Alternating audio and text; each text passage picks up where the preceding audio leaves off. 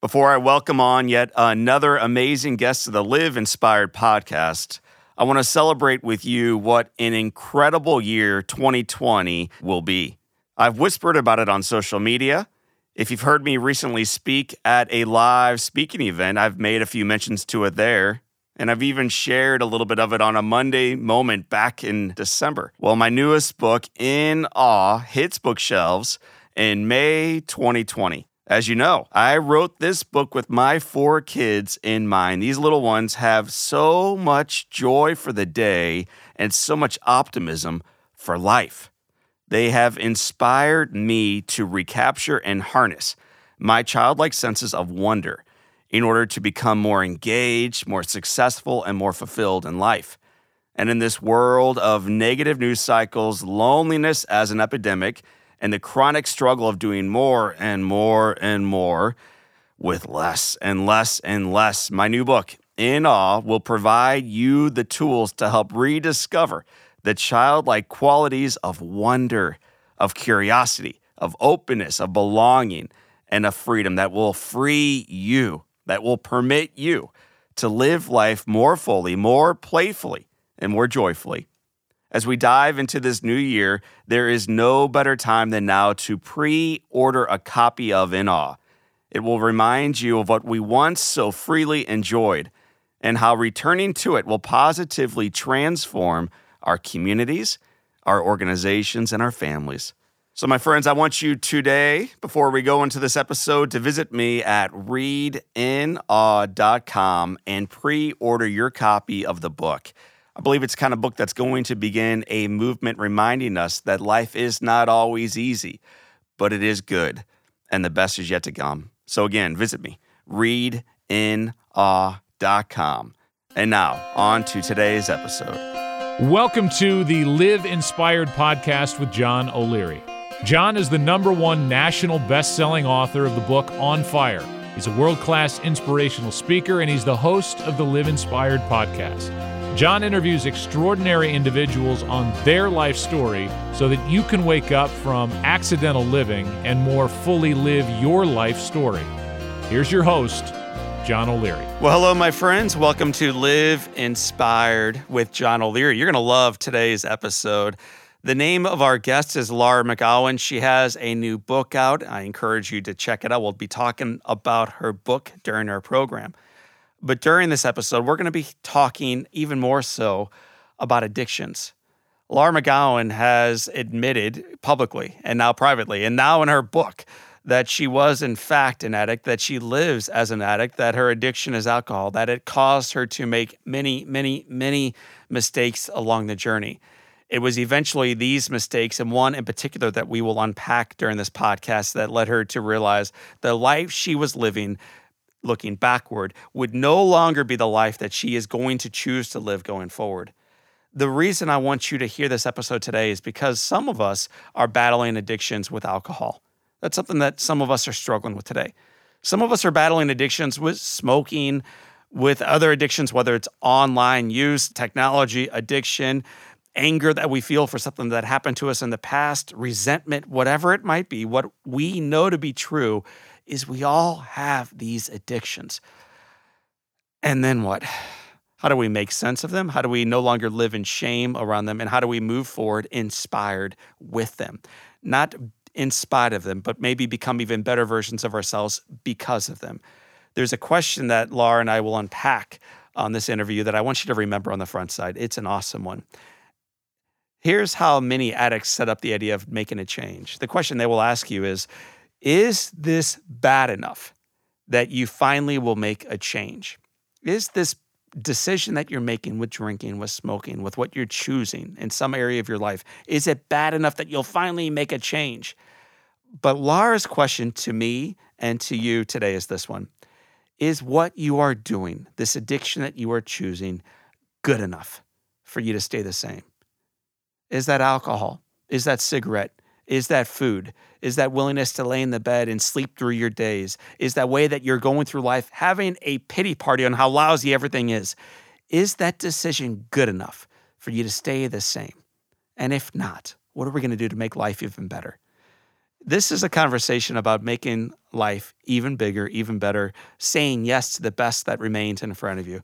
So, my friends, today I encourage you right now to sit a little bit closer to that radio, buckle up, grab your journals, open up those heads and your hearts as we interview and introduce you to my friend. Her name is Lara McGowan. Lara, welcome to Live Inspired with John O'Leary. Hi, John. Thank you. Thank you. So for those who have not yet picked up the book, and I encourage them again to check it out, talk about why you wrote the book, We Are the Luckiest. I had always wanted to be a writer. I had this big dream to be an author, although my career and my life did not resemble that path at all. I was a big reader and just lover of words. So I knew for a long time that I wanted to write, but I didn't know what story I was going to tell. Mm-hmm. And I knew pretty early on when I was faced with the fact that I really had to get sober, that was what I wanted to write about, because it brought me to my knees in every way. You know, it pushed me so far up to the edge of, beyond the edge of everything that I thought I knew about life and myself. And so I started writing on a blog before I was even sober, just started writing about what I was going through. And it helped me so much to write. I always say, like, I didn't write this book for other people. I hope that I love that it might reach other people and all that. But I really wrote it because it was like writing a letter to the Laura of 2012. You know, that was so lost and in despair. I started writing it to really heal myself and figure out what the hell I was going through. Now I'm 5 years sober. So in there is a little bit of hindsight and wisdom as to what actually happened.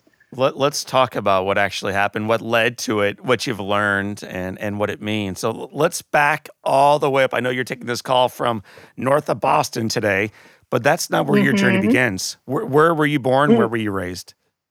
Yeah, I was born in Colorado in a little town south of Denver and grew up there. I lived there my whole life until I went to college in Colorado too. And then when I was 21, like the month after I graduated from college, I moved to Boston with a friend just on a whim.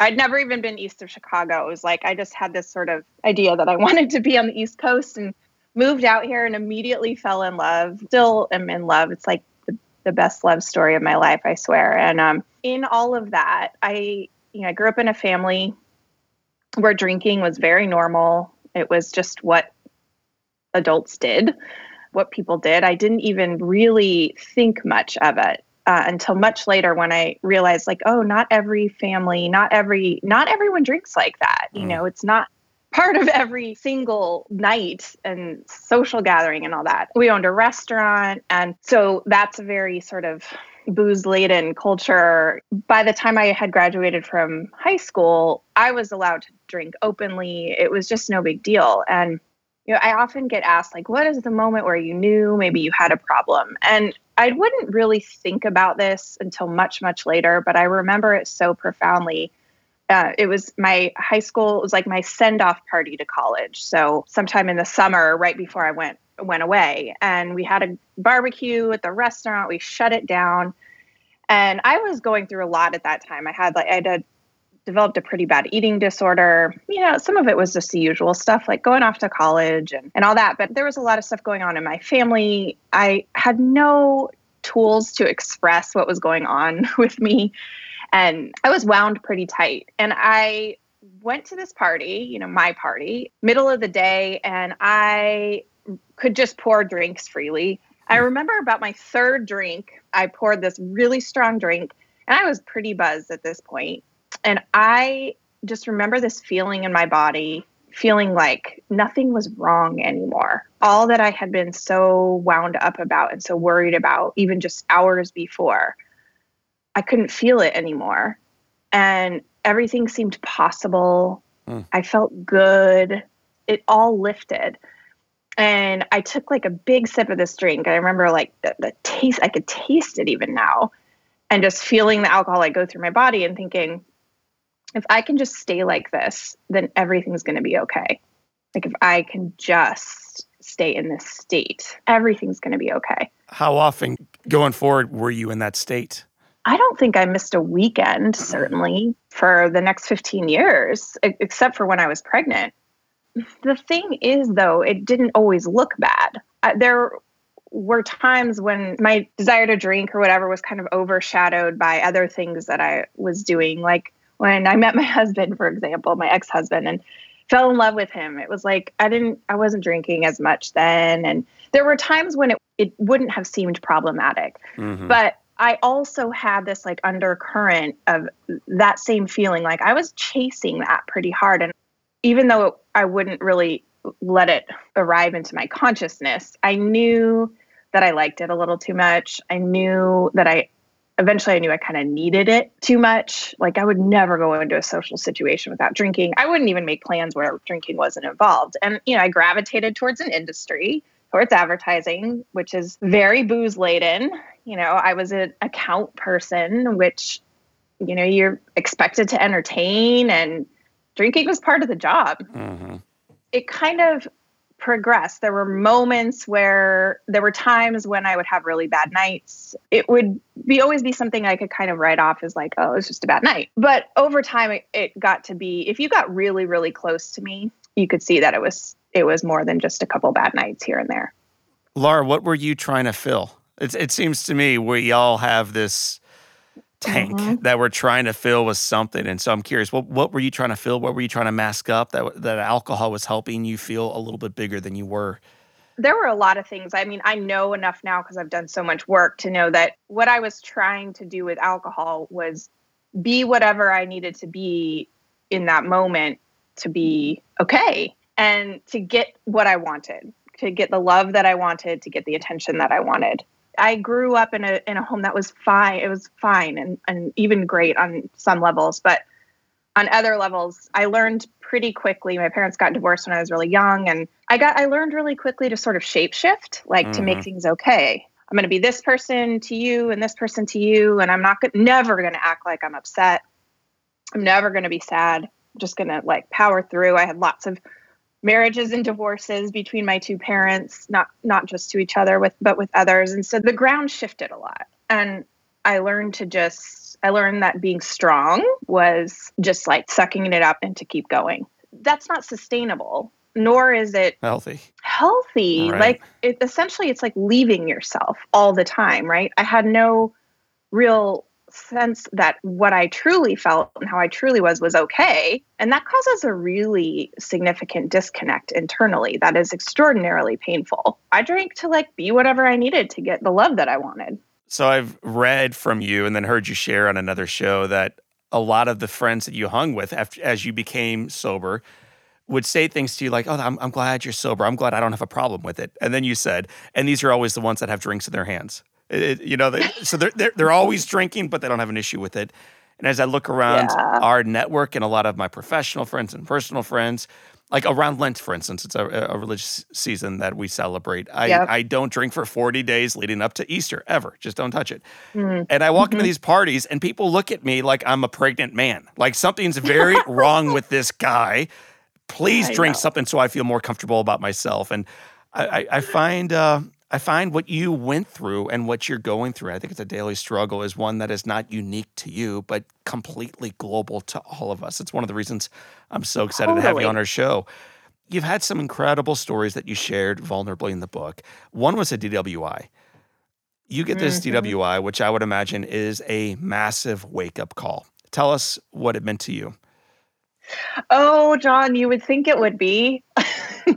It should have been. I think the most astounding part of my reaction to that was that it wasn't a wake-up call. Got a DWI, and it was a horrific one. It wasn't just like oops, I got pulled over and I had a little bit over the limit. It was like I hit some barriers in the road. I had no recollection. I woke up in jail the next morning. I had no recollection of any of it. And so I was mortified and terrified inside. But it's a common enough thing, especially if you surround yourself with people who drink a lot, that I just was like, yeah, this could go under the rug. But the bigger incident came after that. I left my daughter unattended for an entire night in a hotel room. That was my actual wake-up call. And I say this because there's maybe someone who's listening who, there's always someone who's worse, right? There's always someone who's like, well, I haven't done that yet. That hasn't happened. Right. Everyone has a different level of what is tolerable to them. The thing with my daughter was a wake-up call, not just because it was horrific to me, but because it was actually public to my family. And they were the ones who were like, yeah, no, this can't go on anymore. And I honestly think if that hadn't been the case, I might have just kept going just as I was, because this is the thing. We all have coping mechanisms of whatever kind, right? And addictions are actually born of this very natural instinct. It's actually an intelligent instinct to like soothe ourselves and connect and to tolerate or survive our environments. It just goes awry. And so we associate those things that we do, whether some people it's drinking, some people it's work, some people it's technology, whatever it is, we associate that with survival. So to let it go, it seems impossible and you'll do anything to avoid it. I always want to say to the outside, especially alcohol and drug addiction, it looks so like weird. And why? Just why would you keep doing that? It's so against logic. But I explained it that way so that you can hear that. Like if you associate something with survival, it's like so woven into how you've survived in the world. Aside from the actual physical addiction, of course you don't want to give it up. Let's talk about that wake-up call, because when I read it, you almost have to like set the book down and be like, what is this woman thing? Like how did it get there where you're leaving a 4-year-old on her own while you're going off on a binge? Like it blows me away.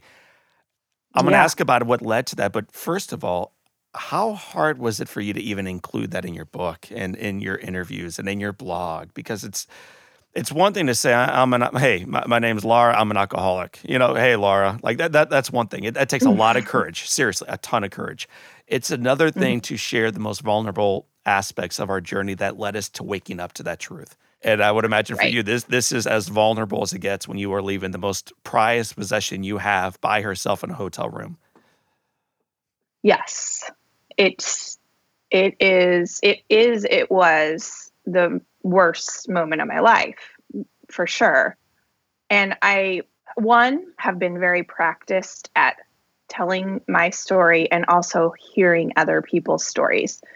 So I don't have shame about it anymore. I don't, because I understand what was going on with me, right? And have done a lot of work to forgive myself, and I have. It's the opening sentence for the book for a specific reason, and it's not to shock anybody. Well, first of all, the book is titled We Are the Luckiest, and it's like this sort of bright cover. It's like, this is uplifting. And then you open it, and it opens with, on the night, July 13th, 2014, I left my 4-year-old daughter in a hotel room overnight because I was blackout drunk. Because I wanted to let people know, this is what we're going to do. Like, this is where we're going. And I'm going to be completely honest with you. And I'm not holding anything back. In my experience, honesty feels very expansive. Like, when I read someone's words or I hear their story and they're telling you the truth, That's something good. happens. No doubt about it. Something happens with you, right? I specifically also, I work with so many women and so many mothers, moms especially, who fall way into addiction, think that they're the absolute worst human beings to exist ever, because it flies in the face of so much of what we know and feel that mothers should be. And so I want to talk to that woman at the beginning of the book and say, like, I'm talking to you. We're having a conversation. You have that conversation, and part of that conversation leads to this next statement that you make, and I love it, by the way. I interviewed a guy named Tom Hoare. He's a priest who works on the East Coast with those who have addictions, and the question he asks those who come to his retreat center is, have you had enough? And if they say, no, I'm okay, he's like, okay, get lost, and when you have, come on back. When you've had enough, come on back. You reframe it in the exact opposite way. I really love the way you say it. So here's what you said. Is this bad enough for me to have to change? But you say the question we really should be asking is this behavior good enough for me to stay the same? Is me leaving my 4-year-old by herself in a hotel room good enough for me to have to stay the same? Talk about what that means to you. Is this good enough for me to stay the same? I understand why he says that to people in addiction. I do understand that. But what I really want, alcohol especially, is this phenomenon in our culture that's so interesting. Like you said earlier that when you don't drink for Lent, you go into a party and people are looking at you funny like you're a pregnant woman.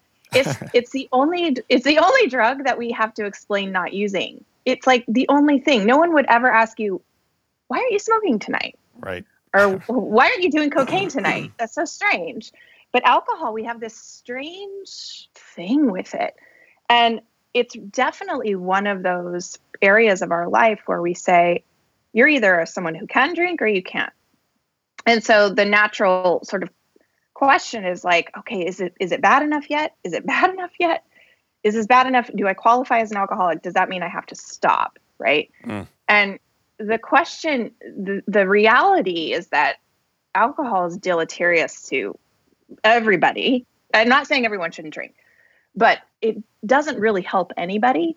And there are so many people that come to me and say like, oh, I just have this nagging feeling that it's not helping me. Like I have this sort of scratching anxiety all the time. I notice that I'm clear when I don't drink, but is this bad enough that I have to actually change? It's like, what if you asked yourself if this was good enough? Like is this good enough that you want to stay the same? It completely changes the question. And this is for any behavior, No right? doubt. It's for any relationship. It's any job. It's anything that you find yourself doing. I call it your thing in the book. Like we all have things. We all have our thing. To go, is this good enough for me to stay the same? And then the question I always follow that with, because to me it's so illuminating, is are you free? Does this thing own you? Does this behavior own you? Does this relationship own you? Are you free in your life? And that's it's a personal question. It's something that like you answer from the inside, right? And you know the answer when you ask it that way. When were you finally able to say yes to that? That you were able to look in the mirror, no makeup on, no bottle in your hand, and say, yeah, man, I'm finally free? Oh, man. That's such a good question. You know what? So the name of the book is We Are the Luckiest, and it's based on this night that I was with my daughter. It was a random Tuesday night I had 30 days of sobriety. I was very raw, very emotional. I don't know what was going on that night, but I had been crying and I was still very much in despair. And things felt heavy, right? But I cried and it passed. And there was this moment of like spaciousness after the storm had passed, right? And I was laying in my bed with my daughter and I was like, I'm safe. I have clean sheets. She's safe. No new destruction is going to happen tomorrow. That was a definite moment that I can remember where I thought, I'm free.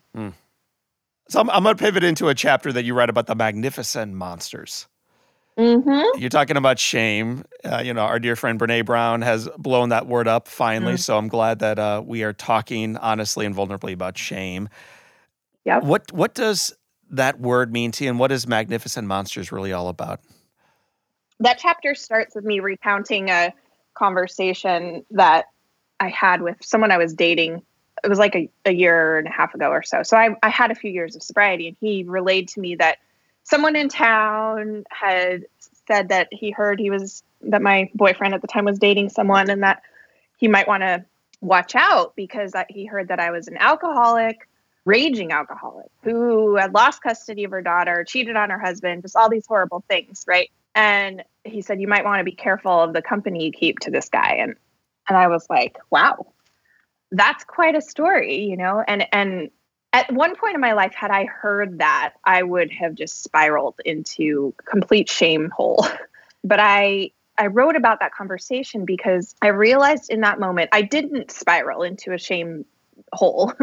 I got angry. I was like, who are these people? And do I know them? And where is the rumor mill that's, about me? Because I'd been writing honestly about my life for like years at that point, writing, podcasting and everything. So I realized that I didn't have any shame about it. I knew that wasn't the real story about me, even though those things weren't pulled out of thin air. I never lost custody of my daughter, but I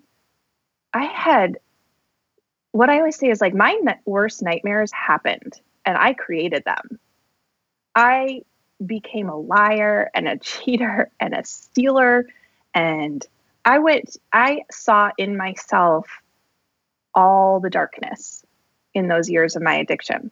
And even outside of addiction, like I can see the ways that I am jealous and sneaky. Carl Jung has said, like, we all have this shadow side. We are all everything. But once you actually see it in yourself and you experience it, and you are someone who needs the mercy of others, and especially needs the mercy of yourself, it really changes the way that you think about human behavior and who we are and what we are. And what I saw was we are all everything. There's this beautiful quote that says, believing you are only good is like believing in the half moon. There's always a dark side and there's a light side. So what I say is like, we are all these magnificent monsters, meaning we're all the light, and we're capable of all the light and all of the dark too. The reason I didn't have shame in that moment was because I had already looked at every dark part of myself up close and decided and knew that because I had tried for a very long time to hate myself into a different way of living and being, and it didn't work. So I decided to love all of it, to love all the parts of myself. To me, it's amazing how much less judgmental those of us who have been all the way to the dark side of the moon and come back around to the light are when they return to the light. Why do you think that is? Why do you think those of us who've done a little bit of self-work and realized how broken we are, how many mistakes we've made, are less judgmental, not only of ourselves, but also of those around us? Because you've seen the fact that before then, most of us are pretty black and white, right? It's like good people do this, bad people do that. Moral people do this, immoral people do that. And I knew in my heart, I knew that I was a good person. I knew that I was made from God. I knew I had that in me. I call it like the diamond in the center of my chest. I knew that I had goodness in me. And yet I had done all these things too that were painful to me, painful to others. How can you not be more compassionate after you've seen that in yourself? How can you not judge people less for the mistakes that they make? It's impossible not to, for me, it was impossible not to. And so what I say is like, we are all magnificent monsters, but only some of us know it. Laura, you write about the bigger yes. Talk to me, share with our listeners what that bigger yes means for you and what it might mean for them. What I have learned in my experience is that the pain that we experience in our lives, I mean, you're an amazing example of this. The obstacles that we come up against, the profound struggles, are almost always invitations to this, what I say is like a bigger life. And I don't mean a bigger outside life. It's usually, that sometimes is the case, but I mean a bigger inner life, more compassion, more expansiveness, more capacity to love, more capacity to serve. So what we think is this devastation is actually this invitation to a bigger yes. So the way that I sort of saw this in myself or came to realize it in myself was when I was about 20 days sober and went to this yoga retreat and at Kripalu, which is this really nice retreat center in Western Massachusetts. And I had no business being there. I was a total disaster. I almost didn't go because I was like, what am I doing? I have no money. This just seems ridiculous, for me to be at a weekend long yoga retreat. What am I doing? But I went, thank God. The teacher, her name's Sean Korn, when she was teaching, and her message is very much like your pain is your purpose. Use it. She is such an example of that. She's such a powerful teacher. And as raw as I was that weekend, I found myself feeling like this overwhelming sense of like, I want to do that. What she's doing, I want that. And I could feel that it was in me. Again, I had a different life then. None of that I was not close to that reality. And I didn't know exactly what that meant. I just knew that that was in me and it was like screaming at me almost. And as I was walking out the last day of the retreat on Sunday, I went through the bookstore and there was this book called The Great Work of Your Life by Stephen Cope. It's an amazing book. And I opened right to this page that had a quote from the Gospel of Thomas. And it said, "If you bring forth what is within you, what you bring forth will save you. And if you do not bring forth what is within you, what you do not bring forth will destroy you." Like my whole body just ignited when I read that. I knew that that was true for me. And I knew that the addiction had been killing me. The drinking had been killing me for sure. But this pain of not using my potential was killing me almost even more. And I knew it. I had known it for so long that I wasn't doing what I was meant to do. And I wasn't doing this bigger yes. I know that that's in everybody. And it usually comes, we usually step into it through pain, unfortunately. So for someone who is on the dark side right now, I find that our listeners kind of fall into two categories. One is they are living the great life and they want to touch even more lives through it. They want to make a greater impact through their time, their talent, their treasures for those around them. They want to continue to live inspired, which is awesome. The other side of listeners are longing for that they're sick of living in the shadows. They're sick of not living up to their potential. And so I'd like you to speak as we get ready to move into the Live Inspired 7 into both of those groups. Begin with those right now who are dealing with addictions. And the addiction does not have to be alcohol.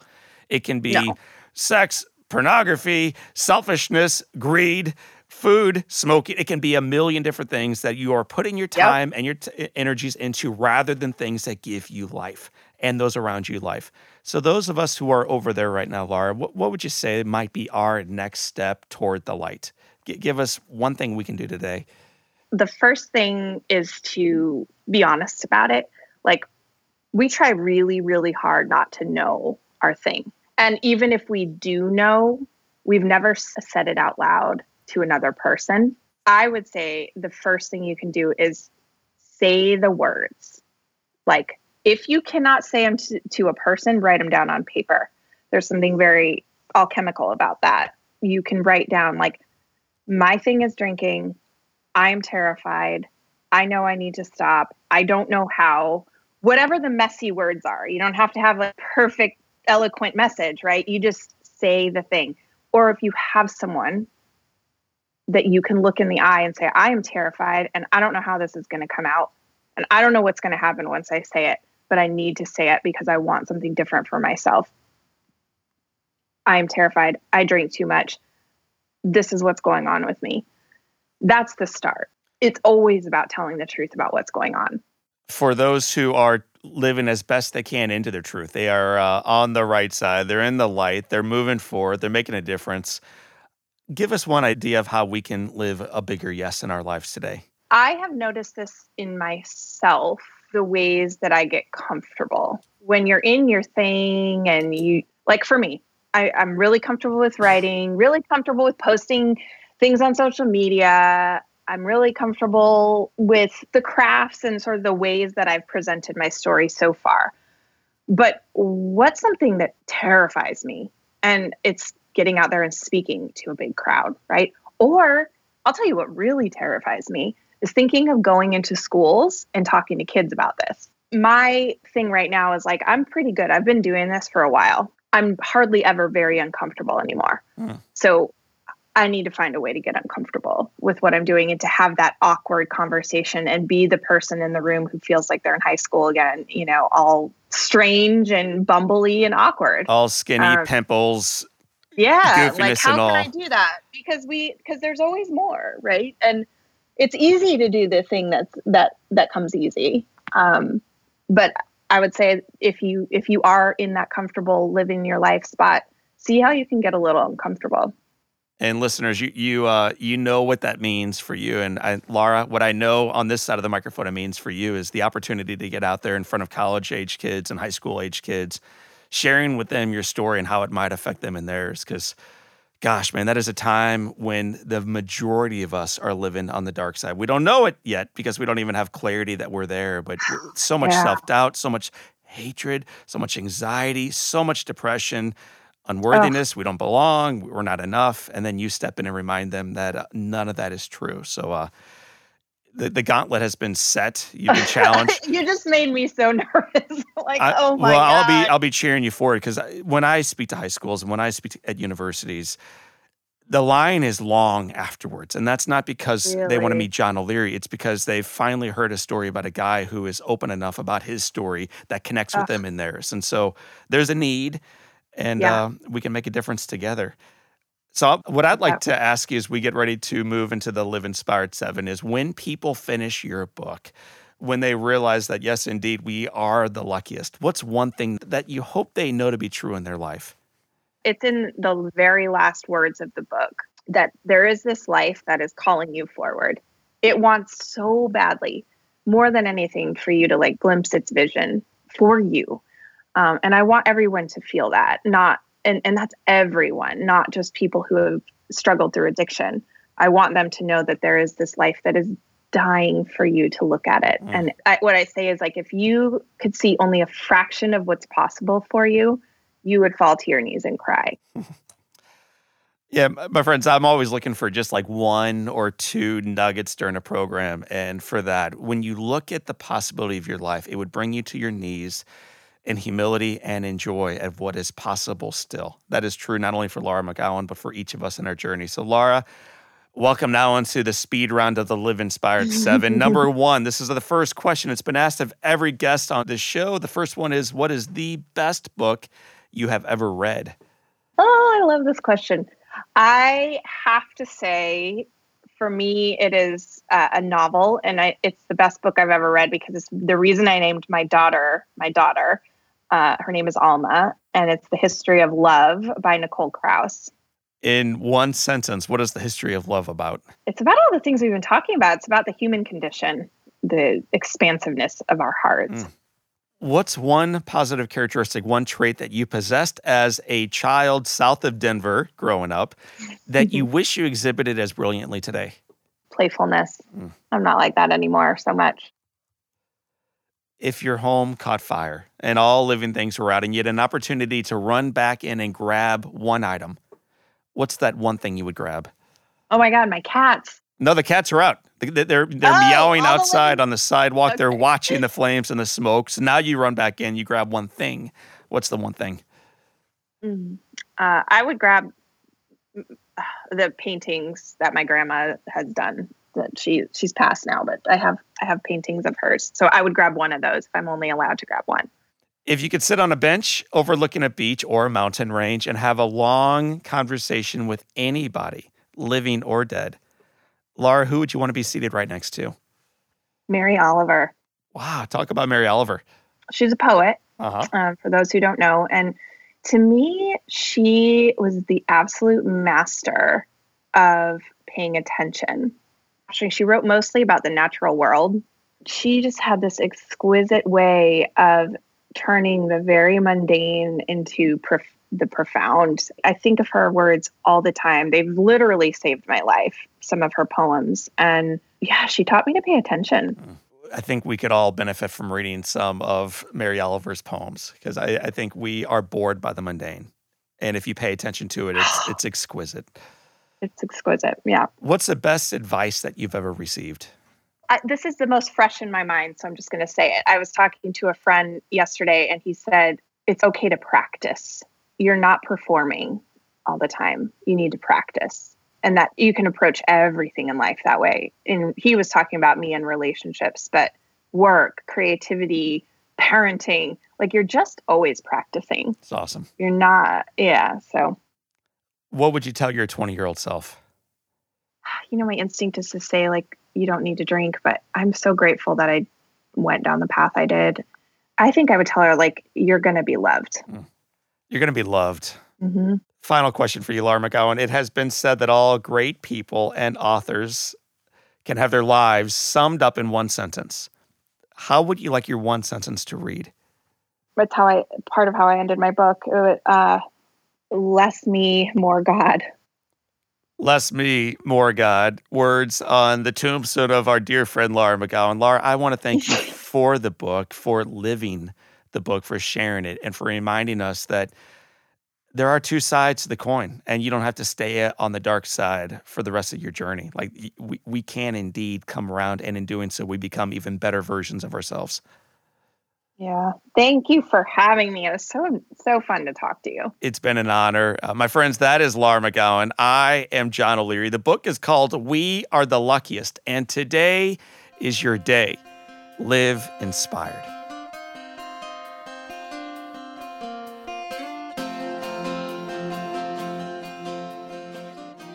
Well, thanks for joining me on today's Live Inspired podcast with John O'Leary. If you haven't already, make sure that you subscribe so that you never miss an episode. And while you're there, make sure that you rate and review us. It really does help to spread the word, and it ensures that people can more easily find our podcast. We are available for free. That's good news at Apple Podcasts, Spotify, Google Podcasts, and everywhere else that you are streaming your audio. Be sure to check out the show notes for more information on what you've heard today and how to apply it in your life. We've got a lot of awesome episodes lined up for you in the next couple weeks, and I'll be looking forward to welcoming you back next time.